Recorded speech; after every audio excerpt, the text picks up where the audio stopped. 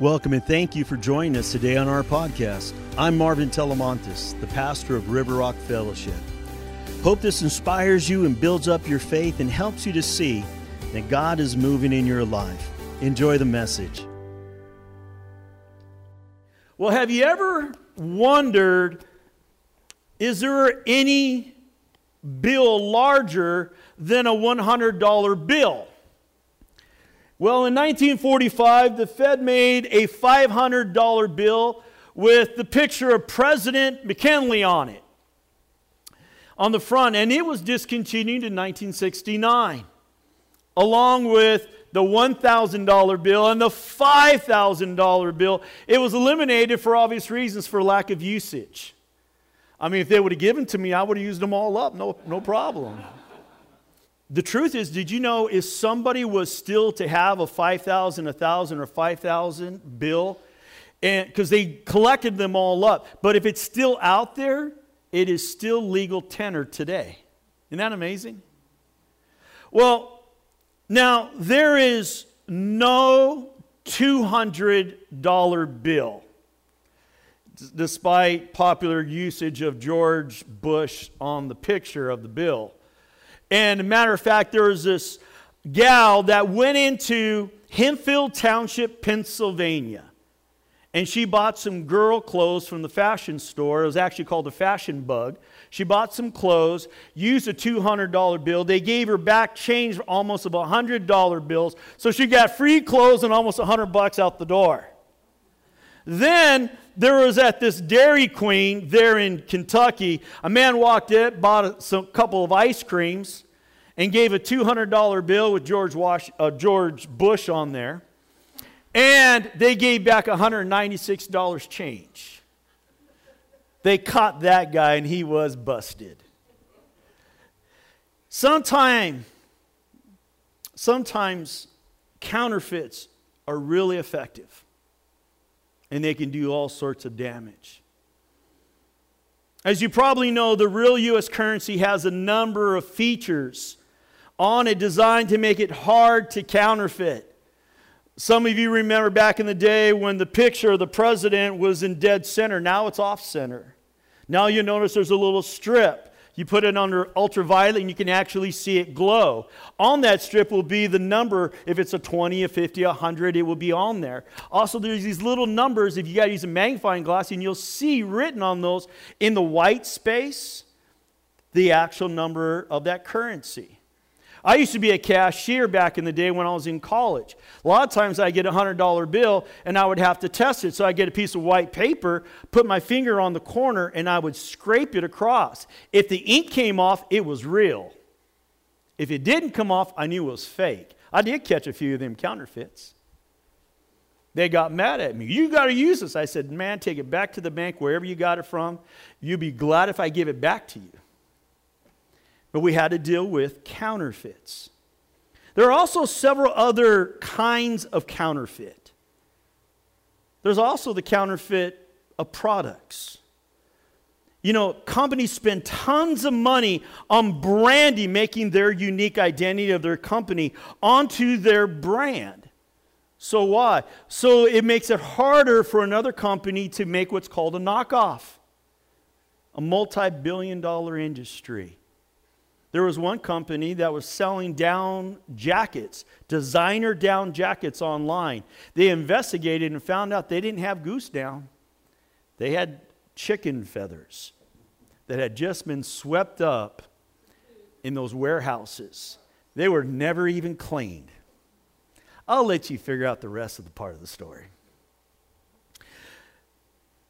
Another problem involves counterfeit medication. Did you know there's counterfeit medication? That which you have no idea if the correct medicine is even in the medicine on the label. Or is it diluted? See, counterfeit is a federal crime. Not just with money, with product, with all sorts of things. Even a license. Such as people presuming to be a doctor when they're not. You see, in the same way, when we think about counterfeitism, we can be fooled by counterfeit religion. To be more specific, we could be in danger of having counterfeit faith. You know, the Webster Dictionary says that counterfeit is something not genuine, but made to resemble and pass for something valuable. Isn't that a good definition? So therefore, the fair question to ask, are there any counterfeit Christians? Many in the world think so. You probably heard people say, hypocrite. And you go to church. Jesus actually confronted that. So let's look at Matthew chapter 7. We'll start at verse 20.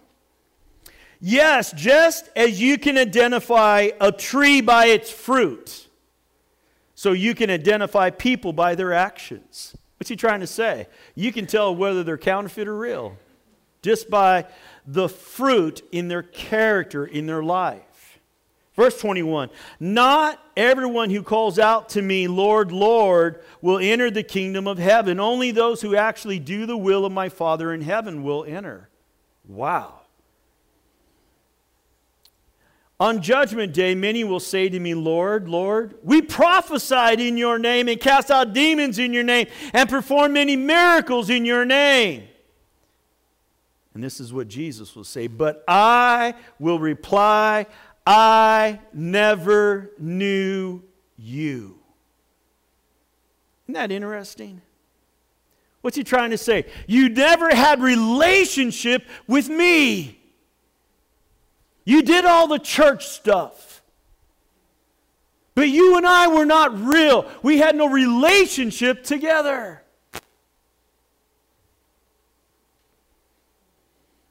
Get away from me, you who break God's laws.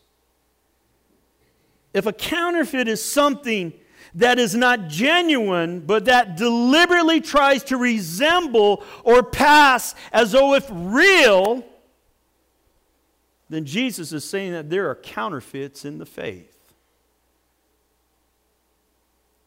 You know, there was a guy named Simon the sorcerer. He was a fake in the New Testament. There were those in Egypt who were able to do the exact same miracle that Moses did. He put down a staff, turned into a snake. They did the same thing. But praise God for Moses' snake. It ate theirs. I love that part. Jesus clearly is telling us that counterfeit Christianity will never hear God say, well done, good and faithful servant. Enter in and share in your master's happiness. Won't happen for counterfeits. Now, I don't want to be a counterfeit Christian. And I hope I'm safe to assume that we and that you do not want to be a counterfeit Christian. In fact, I would really rather be able to approach the end of my life with the confidence of the Apostle Paul, who said, I have fought the good fight. I have finished the race. And I have kept the faith. How about you? A faithful servant is what God called Moses in the Old Testament. A faithful servant. And today Moses stands out as one of the most righteous and greatest leaders in all of recorded biblical history. But you know and I know that Moses didn't start off that way. In fact, when it comes to making excuses to God, he's probably number one. Moses sounded a lot like a lot of Christians do today. And yet God was finally able to count on Moses. And I believe that the astounding characteristics of Moses' life and that transformation is there and available for me and for you today. Moses was committed to serving God. It didn't take him long to discover that God specialized in doing the impossible. The more Moses was willing to do what God said, the more God made the impossible happen. God helped Moses overcome these incredible obstacles in his life. He had 3 major obstacles in his life, and we're going to look at those today. Let's look at number 1. God helped Moses overcome tremendous obstacles. And number 1 was his feeling of inferiority, of inadequacies, of being insecure. When God said, Moses, I want to send you to Pharaoh to bring my people out of Egypt, the first thought that Moses came up was, I object. I need to protest that. Now remember, he has been in the palace. And from the palace, because he murdered somebody, he ends up out in the pasture. From the palace to the pasture, and there he becomes a shepherd for 40 years. I'm telling you, I don't think he thinks he's got an Ivy League education now.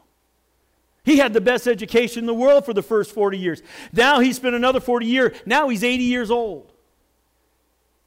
And he's like, whoa, time out.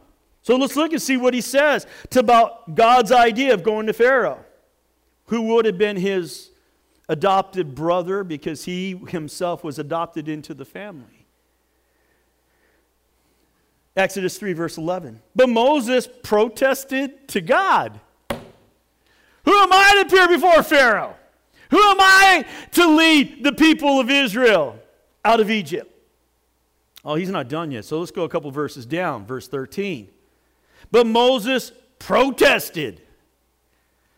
If I go to the people of Israel and tell them the God of your ancestors sent me to you, they will ask me, what's his name? Then what should I tell them? And by the way, the answer was, I am that I am. Then we get into chapter 4 of Exodus, verse 1. Do you think the guy's done protesting yet? Nope. But Moses protested again. What if they won't believe me or listen to me? What if they say the Lord never appeared to you? Do you see? This guy's got a reason for everything not to obey what God clearly is telling him what to do. And then in verse 10 of chapter 4, now he's pleaded. But Moses pleaded with the Lord.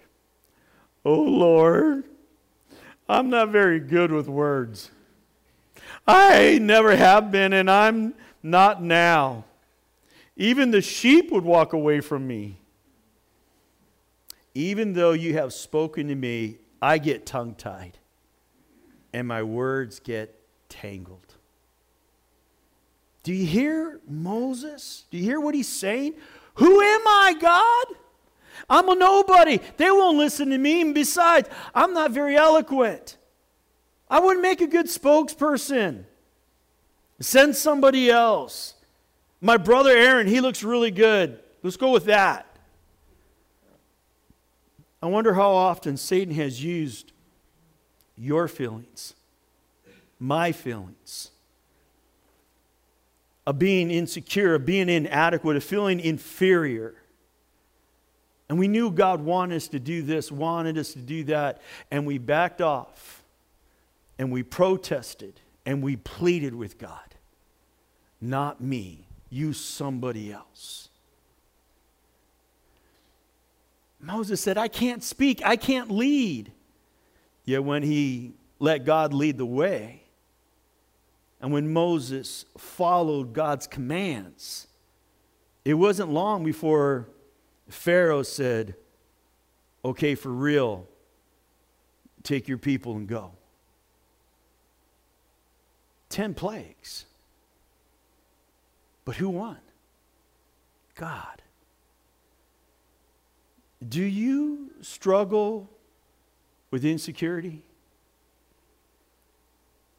A feeling of inadequacy? Do you feel inferior? The answer is to let God lead the way and to follow His command. If you didn't know this, one of the most common things about pastors is we're all super insecure. But we make it look good that you don't know. If in doubt, just talk to the wife. It's true. Why? We feel the weight. We feel the burden. There's no way I could do what I do on my own, in my own power, in my own strength. There's too much at stake. So I get Moses. I'm not ripping on him. The dude's got 2 million people in his church. That's a big responsibility. So here's the second obstacle Moses faced. And it was 2 million grumbling Hebrews. Murmur, griping, complaining. They weren't even 2 days out of Egypt, and they were already whining and griping and complaining. They weren't even through. Well, how are we going to get across the Red Sea now? What did you bring us out here for? Nobody brought any sunscreen either. This is horrible. Moses, what's your plan for getting us across the sea? And Moses answered, I don't have a plan. God just told me to follow the pillar by day and the cloud by the pillar by night and the cloud by day. You mean you led us all out of Egypt? And you don't have a map? You don't have a location? You don't have a compass? Are you kidding me?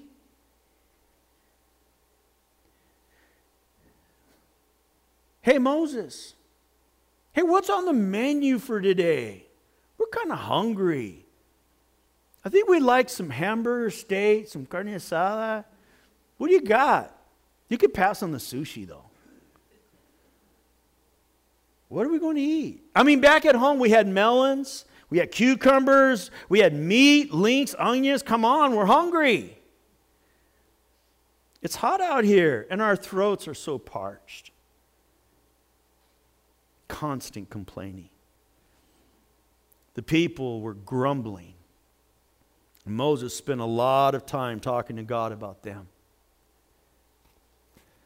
I imagine Moses became discouraged many times over. Mom, it kind of would feel this way. You make a really great dinner and nobody likes it. You want to take the pan and hit them upside the head with it. Moses had to deal with that. And God strengthened him through it all. It was part of being prepared. It was preparatory school. And the third thing that Moses had to deal with was his own stubborn will. Moses started off pretty good, but gradually it overtook him. So here's the good part. Let's look at Exodus 15, verse 24 and 25. Then the people complained and turned against Moses. Not a good day. What are we going to drink? They demanded. So Moses cried out to the Lord for help, and the Lord showed him a piece of wood. Moses threw it into the water, and it made the water from bitter to good, right? From bitter to sweet. So it made the water good to drink. It was there at Marah that the Lord set before them the following decree as a standard to test their faithfulness to Him. Now, we're still doing the complaining thing. Let's get to chapter 16, verse 3.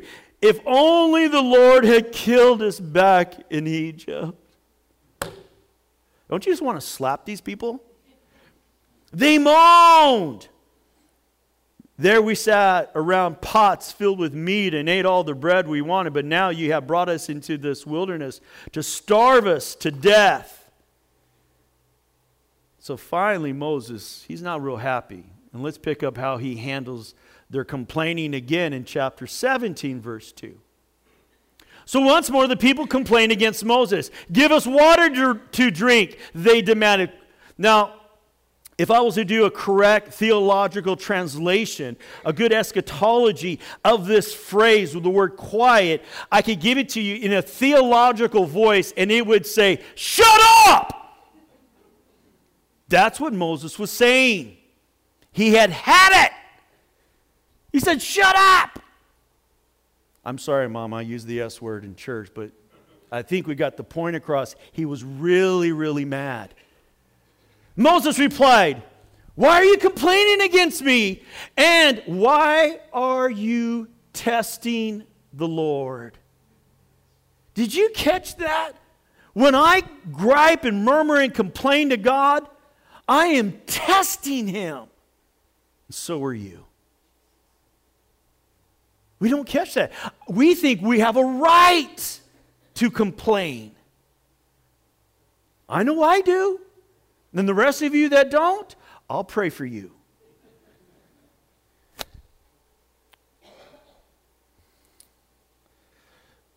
But tormented by thirst, they continued to argue with Moses. Wow. Why'd you bring us out of Egypt? Why are you trying to kill us, our children, our livestock, with thirst? Then Moses cried out to the Lord, "What should I do with these people? They're ready to stone me." Whoo! This is a bad day. This is a bad day. And one day Moses said to the Lord, "The people are complaining because there's not enough water." And God said, "All right, Moses, go over to that rock and just speak to that rock and I'll bring out water." But Moses is having a fit. He's losing it. So in Numbers chapter 20, verses 1 through 13, a lot of text, but I just find that when you read the whole story, it comes across so much more powerful. In the first month of the year, the whole community of Israel arrived in the wilderness of Zin and camped at Kadesh. While they were there, Miriam died and was buried. So he's grieving. His sister has passed.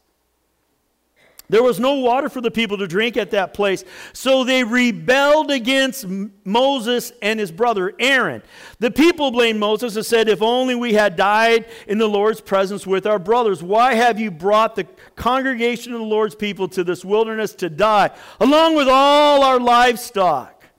Why did you make us leave Egypt and bring us here to this terrible place? This land has no grain. This land has no grain, no figs, no grapes, no pomegranates, no water to drink." And Moses and Aaron turned away from the people and went to the entrance of the tabernacle, where they fell face down on the ground. That's what real men of God do. When there's a great need, they pray. They fall on their face before God. They don't go to a conference. They don't go to the YouTube and find something special, what's trendy.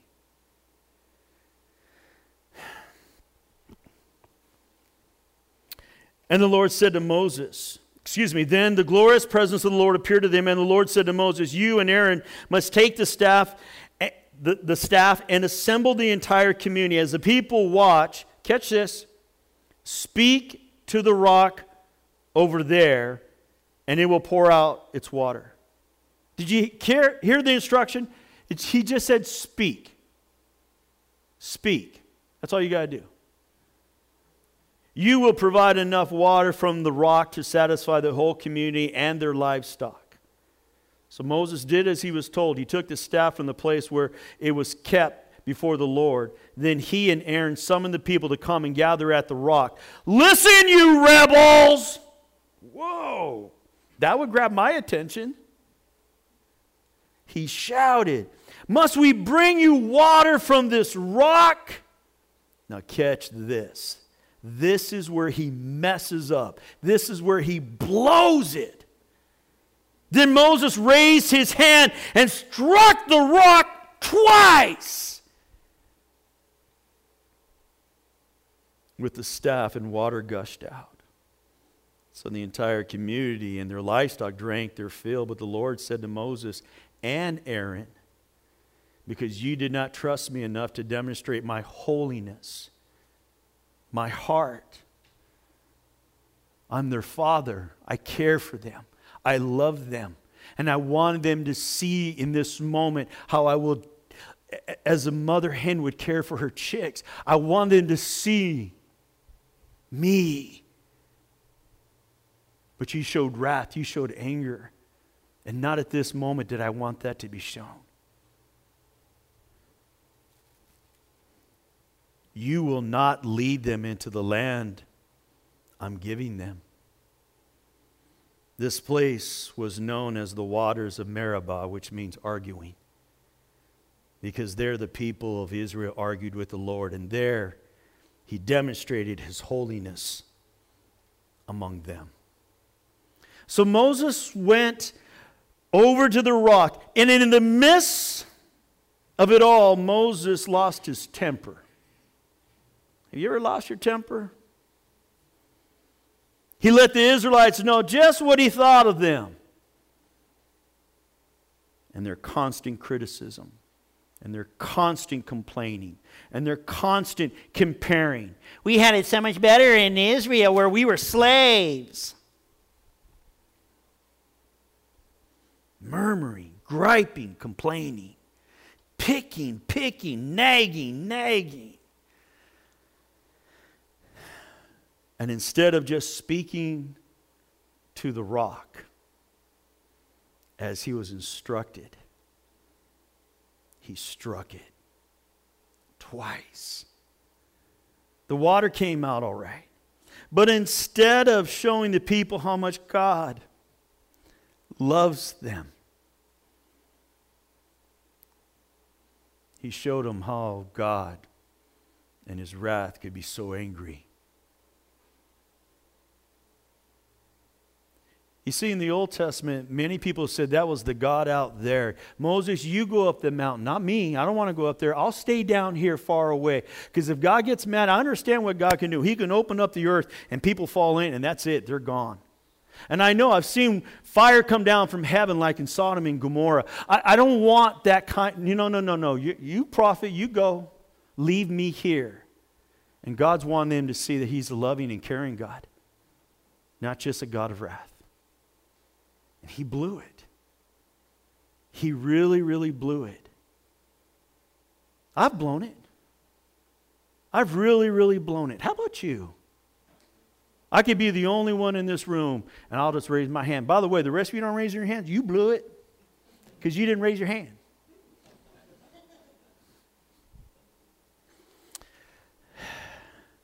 It was a misrepresentation of who God was. And for whatever reason, I wonder how many in the body of Christ reject God's will. They reject God's way. They reject God's timing. And God gives us His plan. He gives us His program. And He says, now this is my will. And this is in the way I want it done. But sometimes we complain. And we gripe. And we murmur. Maybe not out loud. But in our heart. I've been there. And like Moses, I feel like it's over. I'm not going to get into the promised land. Have you ever been in a place where you feel like, I'm just too old now? I've so messed up, like, I'm not going to get in. I'm not going to see that victory. I'm not going to see that joy. Moses faced 3 massive obstacles. The feeling of inadequacy, difficult people, and his own stubbornness. And yet God helped him through it all. Now maybe in your life you lost it. Maybe you blew it. And like Moses, you too feel like there's no promised land for you or for your family. Well, I have some really good news for you today. Your service will be remembered and rewarded by God. If all we remember about Moses is when he struck the rock, we miss what God saw. We missed how he went to Pharaoh. We miss how he did the 10 plagues. We miss the Red Sea. We miss the manna, the quail. We miss all those times that he went to the rock and God brought water. More than once. We miss all of his wonderful service for the cause of Christ and for the kingdom of our King. We miss it. He doesn't forget. God remembers. He was 80 years old when he started his thing as leader of the Hebrews.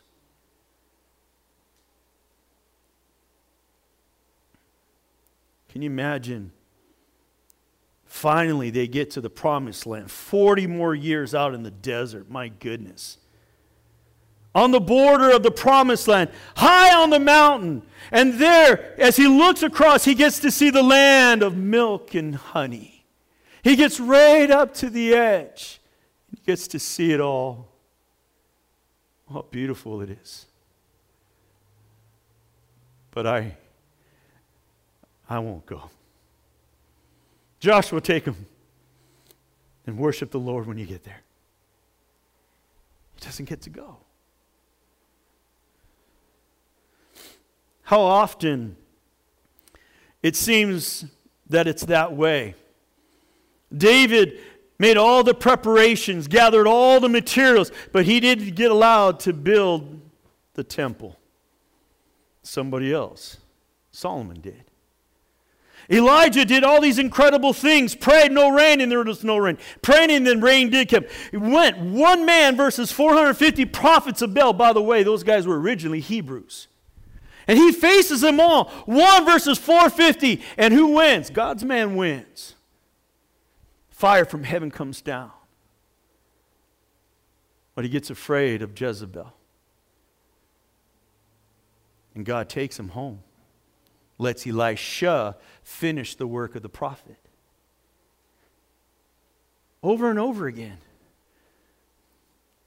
God says, you get to do all the preparatory work and somebody else gets to do the glory run. It's kind of like the lineman in football. You make the big hole and some dude runs across and does that crazy dance and he gets all the celebration part. And all the linemen go, really? You get to do the dance?